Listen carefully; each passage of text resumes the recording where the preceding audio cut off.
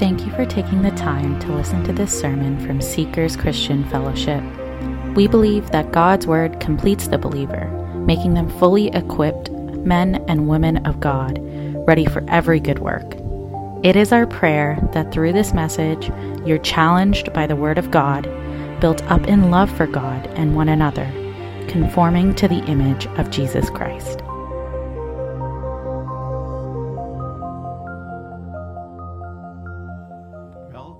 I just want to greet everyone again, and I'm so glad that you chose to come today, and those who are watching online. As you know, we are doing a series from the book of Nehemiah, and last week, of course, we focused on one of the attributes of God, and we are going back to the book of Nehemiah. If you have your Bibles, I would like you to turn to Nehemiah chapter 4. Chapter 4 is what you're going to look at today. Now, last time when I spoke on the book of Nehemiah, we spoke about the vision of Nehemiah. In reality, every one of us, we have a vision for our own lives. Either it is stipulated or stated clearly, or it's unstipulated. But there is a vision that we have, and we are driven by the vision. Some are very clearly defined, and some are quite vague. But we live to accomplish that vision. Everything we do in life would be towards achieving this vision. The choices we make, the career we choose, the circle of friends that we embrace, the priorities we set, our desires and our actions, everything would be directing us and guiding us to accomplish this vision. Won't you agree with me on that? Now, let me give you some examples of personal vision statements. Here's from someone who says, to excel in my profession and to hold the highest rank, to earn so that I could own the mansion and the car of my dreams, to be surrounded with people who would be there to serve me and to travel around the world. That's one vision of one individual. Here's another vision, to be the person my children look to with pride when they say, this is my dad.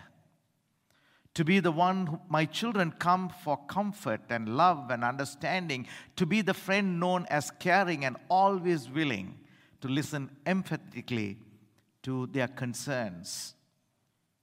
If I am to ask you a question, church, what is your personal vision in life?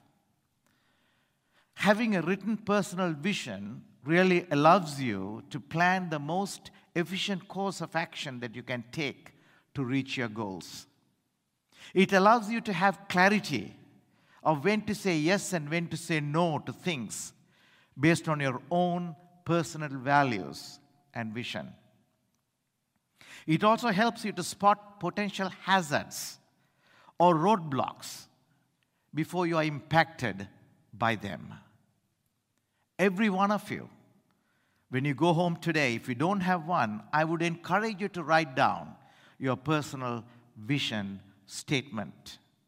And here's the next thing you should do. You must show it to your accountability partner who will hold you accountable for your choices. So let me give you my vision statement. And I mean it from the bottom of my heart. To glorify God by growing to be first a God-honoring husband, then a godly father, a confidant, and then a servant of God who will reflect the image of Christ in my daily walk and in my talk. And church, my family, I want you to know this. If you ever see my talk or my walk don't tally up, I want you to hold me accountable, please. I will certainly submit to loving admonishment. Now, we spoke about our goals and our vision of the church. And I did mention a few times that SCF must be a prototype of what heaven would be, a house comprising of people from all nations and tribes and tongues. And we further said the way we would approach that is by spreading passion for God's glory among the various people groups of our nation, people from all nationalities, tribes and ethnicity and tongues, by proclaiming the gospel and by helping all his saints to delight in Jesus Christ as their greatest joy and treasure. Well, we have established what our vision would be. It may take our lifetime to see it happen. Sometimes it may not happen in my lifetime. So how do we achieve this vision? Or put it another way, can this be achieved? What would stop us? And how do we overcome this? That's a lesson we are going to learn today from Nehemiah chapter 4. We are looking at how to live a life of vision. Now, as you see the book of Nehemiah and you read the story, his biography, God took an ordinary man by the name of Nehemiah. He gave him a vision and helped him to achieve extraordinary things. We saw Nehemiah go public with the vision. When Nehemiah shared the vision, and he did so in such a compelling way that God prepared the people to respond. And here's the response that we see when Nehemiah presented his vision. They replied at once, "Good, let's rebuild the wall." So they began the good work. So after months of preparation, things were finally starting to happen. The vision is about to become reality. But today, we are going to look at one of the major obstacles to living a life of vision. If you already haven't figured out in your own life, you will soon discover an important truth about vision. Visions attract criticism. Everybody say the word criticism. Criticism. In fact, please read with me the first sentence in chapter 4, verse 1. Sanballat was very angry. The vision was established. The first thing that we see in chapter 4, verse 1 is Sanballat was very angry when he learned that we were building the wall. A God-given, God-glorifying visions attract criticism. You can write it down, and there has never been a God-given vision that has not been criticized. You have to expect to be criticized. Today we are going to look at how to handle that criticism. It's important that we do this because visions often die at the hands of critics. We have God-given visions, but visions often die at the hands of the critics. It would be tragic for you to lose that vision because somebody criticizes you. So the question is, church, today, how can you live out God's vision even when you are criticized? How do you do this, Pastor? Obviously, that's the question. Come along with me as we go through this chapter 4. So let me give you a big picture understanding again. It was very necessary for the children of God to be safe from the attacks of the enemy. And if they are going to worship God according to His law and commanded, they need to build this wall. It was necessary. And so as they labored to build this wall, they faced constant opposition to their work. They became weary and they became discouraged. But, hear me out, church, they never stopped their work. Eventually, they completed the task and were victorious over the attackers. This is true on the personal level. Now, hear me out, please. As long as you live with one foot in the world and living according to the world's values and for the world's goals, Satan will not trouble you. You can go to church and you can pray, you can read the Bible, and he won't mind it. But the minute you wake up from your spiritual lethargy, shake off the worldly mindset, and commit yourself to radical obedience. Let me repeat that word. Radical obedience to Jesus Christ, you will encounter spiritual opposition. That's why Paul writes and he says this. He says in 2 Timothy chapter 3, in fact, everyone who wants to live godly life in Christ Jesus will be, read that with me, persecuted. Persecuted. Since this is true, would you also agree there are times that we too, when you face this opposition, will become discouraged, won't we? Of course we will be. There are times that we grow weary in the battle to build and be all that God wants us to be. Many times, I as a pastor, as an individual, as a believer, I have experienced discouragement many times. I believe there are some truths contained in this passage as we study this, which will certainly help us to be strong, to be faithful, to be active in the struggle. And this also applies to church and church leaders. Because whenever godly leaders attempt to rally God's people to advance God's kingdom, devil will attack. There will be opposition.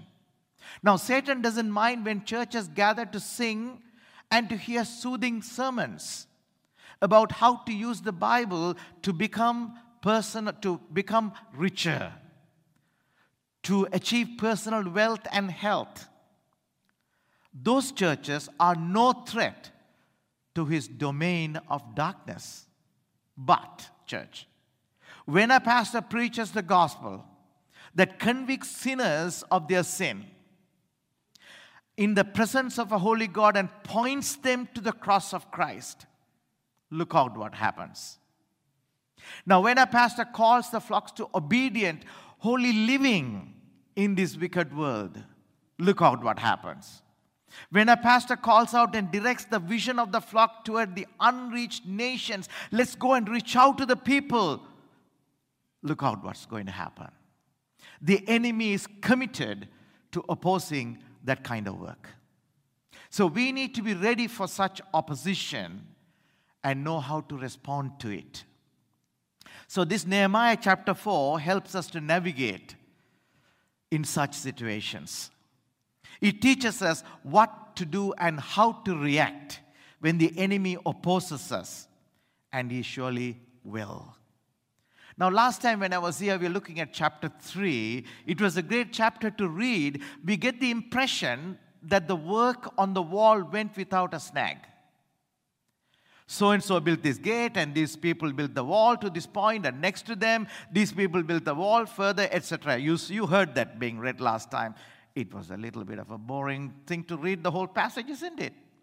So-and-so built this, so-and-so built the wall, this was connected to that, this, that, and the other. That's what it was. But it looked like everything was going fine in chapter 3. It sounds as if there were no problems whatsoever, church. But that was not the case. You will see as we go through chapters 4 and 6, you will see a cycle of advance and setbacks. They move forward and they come back. They move forward and they come back. That's what we are seeing in these chapters 4 and 6. This cycle shows that Christian life is a life of conflict. There will be opposition for all of us. The enemy will try to get you sidetracked and give up completely. Even though it was God's will for the wall to be rebuilt. I want you to get this very clearly. Even though it was God's will for the walls to be rebuilt, he did not remove the opposition.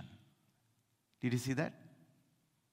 Even though it is God's will for you to grow strong in faith and to labor to advance his kingdom, God does not remove the opposition. Wow. So if you respond properly to this opposition, the response will drive you greater dependence on the Lord and to greater determination to do what he had called you to do. But if you yield to the opposition, yield to the temptation, you will quit the race in discouragement and settle in for a mediocre Christian existence. And sadly, church, that is how many Christians are today. They fall to the Satan's ploy. They justify their failures. They qualify their reasoning, not willing to mortify their flesh. So in order for us to overcome the enemy in our personal lives or in the church life, we must be aware of the kinds of opposition that he uses. So that's what we are going to look at now, the various forms of opposition. Let me make a statement here first. Church, if you know Jesus Christ and attempt to accomplish anything for him, the enemy will oppose you.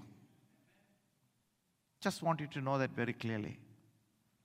So in this text that we look at, chapter 4, there are 5 types of opposition that we are looking at. The first opposition is the anger of others against you.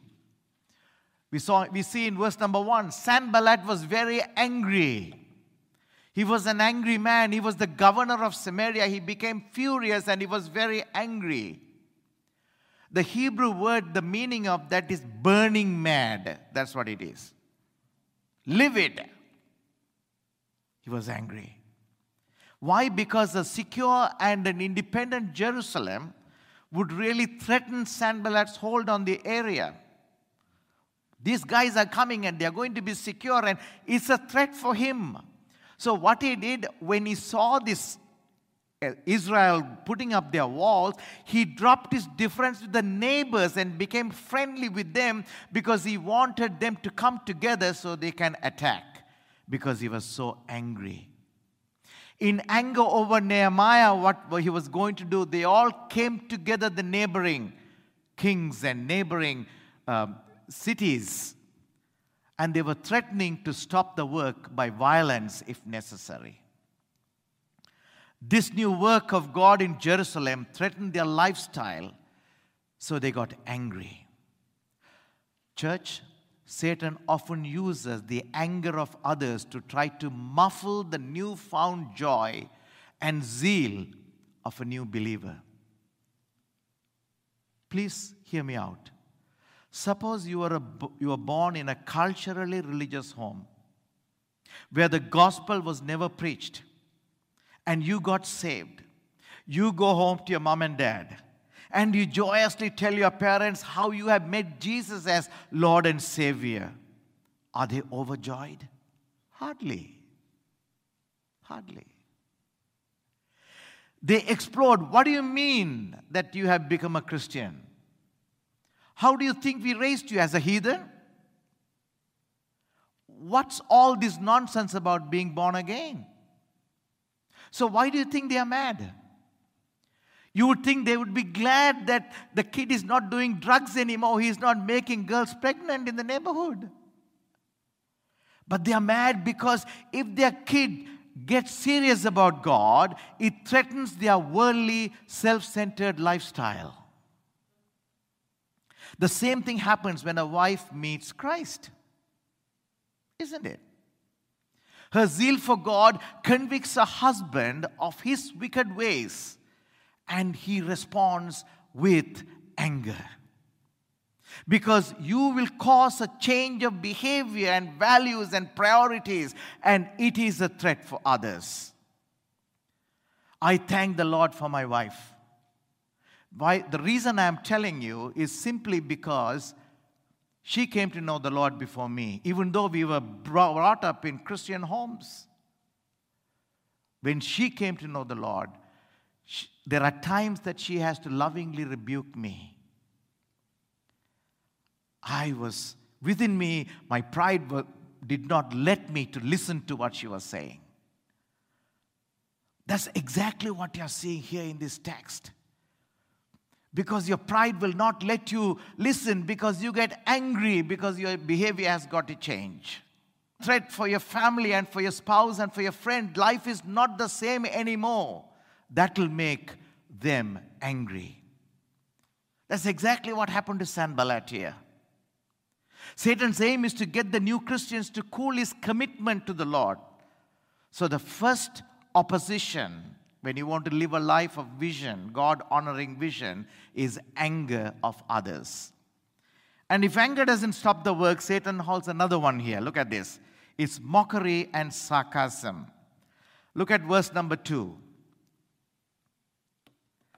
Now Sanballat and his buddies, they gathered together within hearing distance so that the Israelites can hear what they are saying. And they were asking a bunch of sarcastic questions. What are these feeble Jews doing? They didn't say, what are these Jews doing? What are these feeble Jews doing? Will they fortify themselves? Will they offer sacrifices? Will they complete it in a day? Will they revive the stones from the heaps of rubbish, stones that are burnt?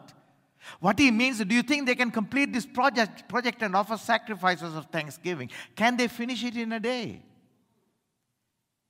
That's what they were. They were mocking them. So after every question, I'm sure their buddies were probably roared with laughter.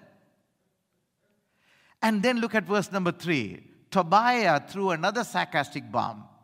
Now Tobiah, the Ammonite, was beside him, and he said, whatever they build, if even a fox goes up on it, he will break down their stone wall. If a fox should jump, that's exactly what they're saying. He would break down the wall.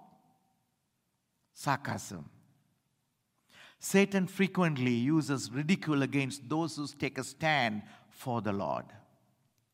If you become a Christian and let it be known, your fellow workers will mock you and call you a holy Joe, isn't it? They'll be waiting for you to fall into some sin so that they can hoot you and they can rejoice over your failure, and they say, we knew there was no difference. Christians are a bunch of hypocrites. They'll keep mocking and ridiculing you until you fall prey to their trap. So the first opposition we saw was anger. The second one was mockery and sarcasm. And the third one that we are going to look at is threats and intimidation. Your commitment to Christ threatens their godly lifestyle. Now, if anger, ridicule don't work, the enemy gets more aggressive, and Nehemiah's enemies had to be very careful because Nehemiah's people are building the wall with the permission of the king. We looked at it the first time, right? Isn't it? So they couldn't just rally their troops and march on Jerusalem. They would be charged with rebellion against the king. But they could and did was use threats of violence. That's what they did, which they circulated among the Jews living near them. Look at this passage, verse number 8. And all of them conspired together and come and attack and create confusion. They did not physically attack, but that's what they portrayed, a threat. Look at verse number 11. And our adversaries said, they will neither know nor see anything till we come into their midst and will and kill them and cause the work to cease. You know, church, Satan still uses subtle or obvious threats and intimidation to oppose Christians. If you don't keep quiet about the corruption that is happening in the workplace, you'll be fired. You see some unethical things happening. If you discipline as children, as Scripture says, the authorities will take them away from you. Yes? Or if you write a paper in defense of the Christian faith, the professor will flunk you. This is what you hear all the time. Just like the militant and anti-Christian movements today, the threat of terrorist activity put the Jewish under immense psychological pressure there. Within the church body, church, when we have unbelieving Christians, you know what I mean? They are nominal Christians, Christians who have still not saved. They are the ones who would be quick to pass judgment on the decisions made by godly leadership, isn't it? They stir up troubles within the body or speak behind and bring false allegations to intimidate. In a personal level, the so-called peers and friends could blackmail you with your past and thus threatening you to give up all your godly values and convictions. So that was the third thing we looked at. First is the anger, the mockery and sarcasm, and threats and intimidation. Fourthly, what we are seeing is discouragement and exhortation. Exhaustion, You become discouraged and at times want to give up. Now, apparently there was a discouraging proverb or a work song that circulated among the workers at this point. Look at this, verse number 10. The strength of the laborers is failing, and there is so much rubbish that we are not able to build the wall, they said. Verse number 10. The people were wearing out, and the piles of rubbish didn't seem to be diminishing. But I want you to get this, church. When they first started, how motivated they were. Look at verse number 6. So we built the wall, and the entire wall was joined up together to half its size, and the people had a mind to work. They started off with so much enthusiasm. Now all of a sudden you find that, their laborers were failing. There is so much rubbish and not able to build the wall. They lost their earlier heart for the work. Because Satan knows the halfway point in any work is the most effective time to strike. Because when a new project begins, there is plenty of enthusiasm. Let's build, let's get together, let's do it.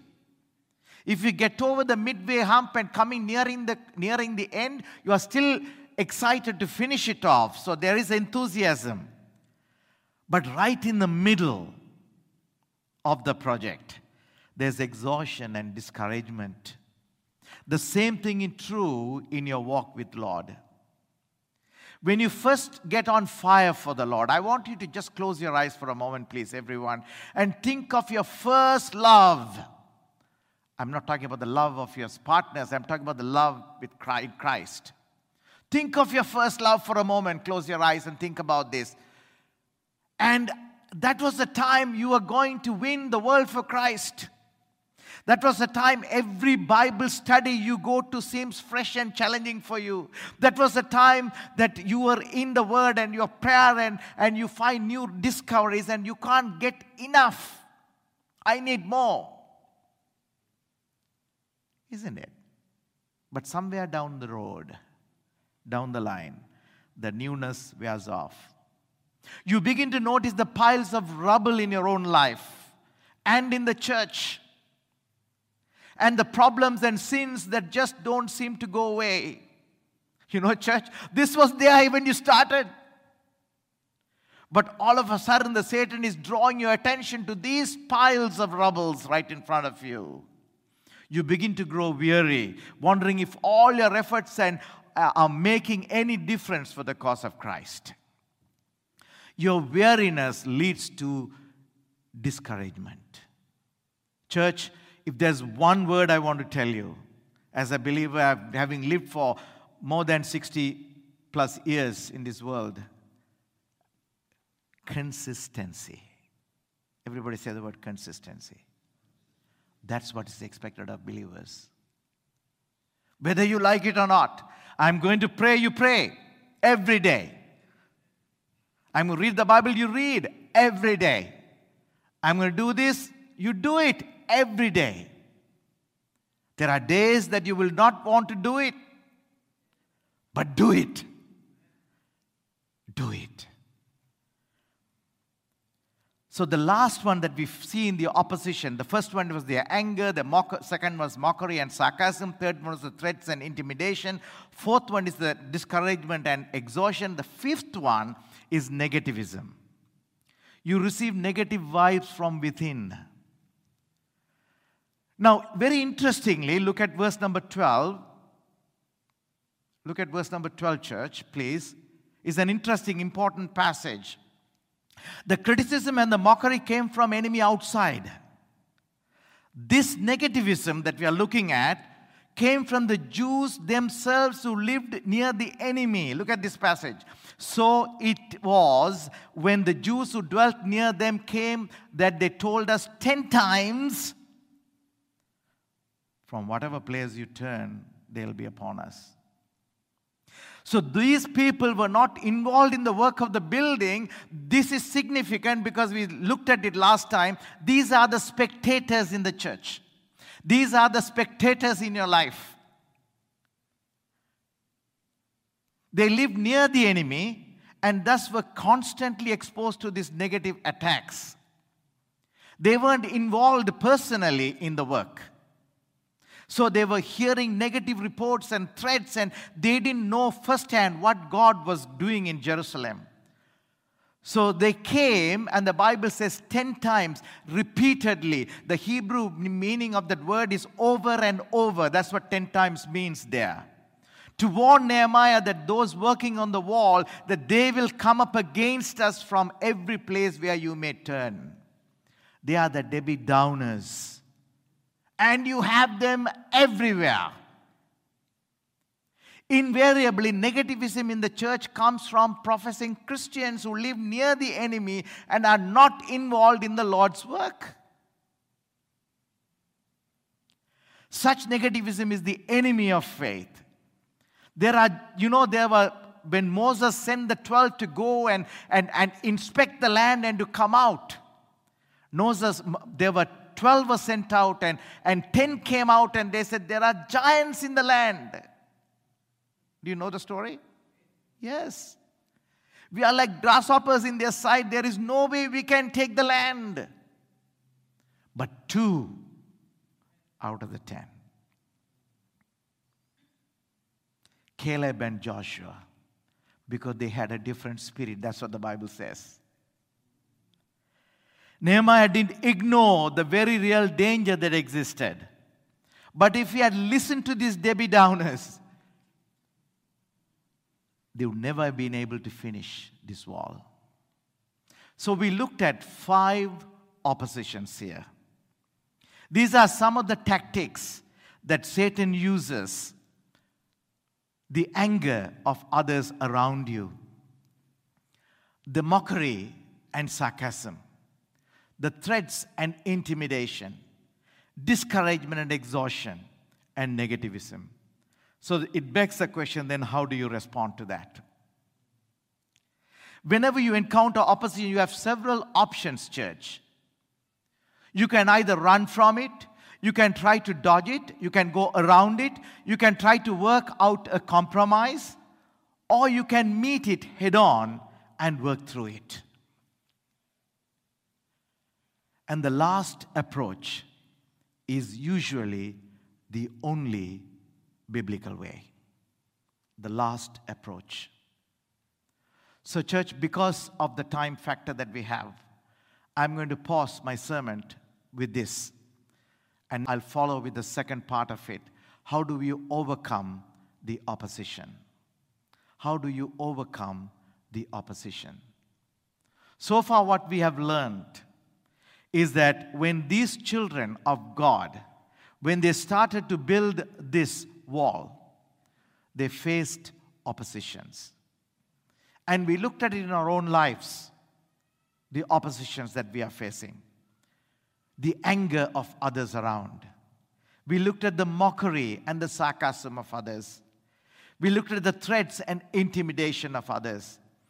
And it caused discouragement and exhaustion for us. And the negativism that comes from within. That's what we looked at so far. So these are the negatives. We're going to look at the positives next time around. Can I ask all of you to rise? And I just want to pray for us right now.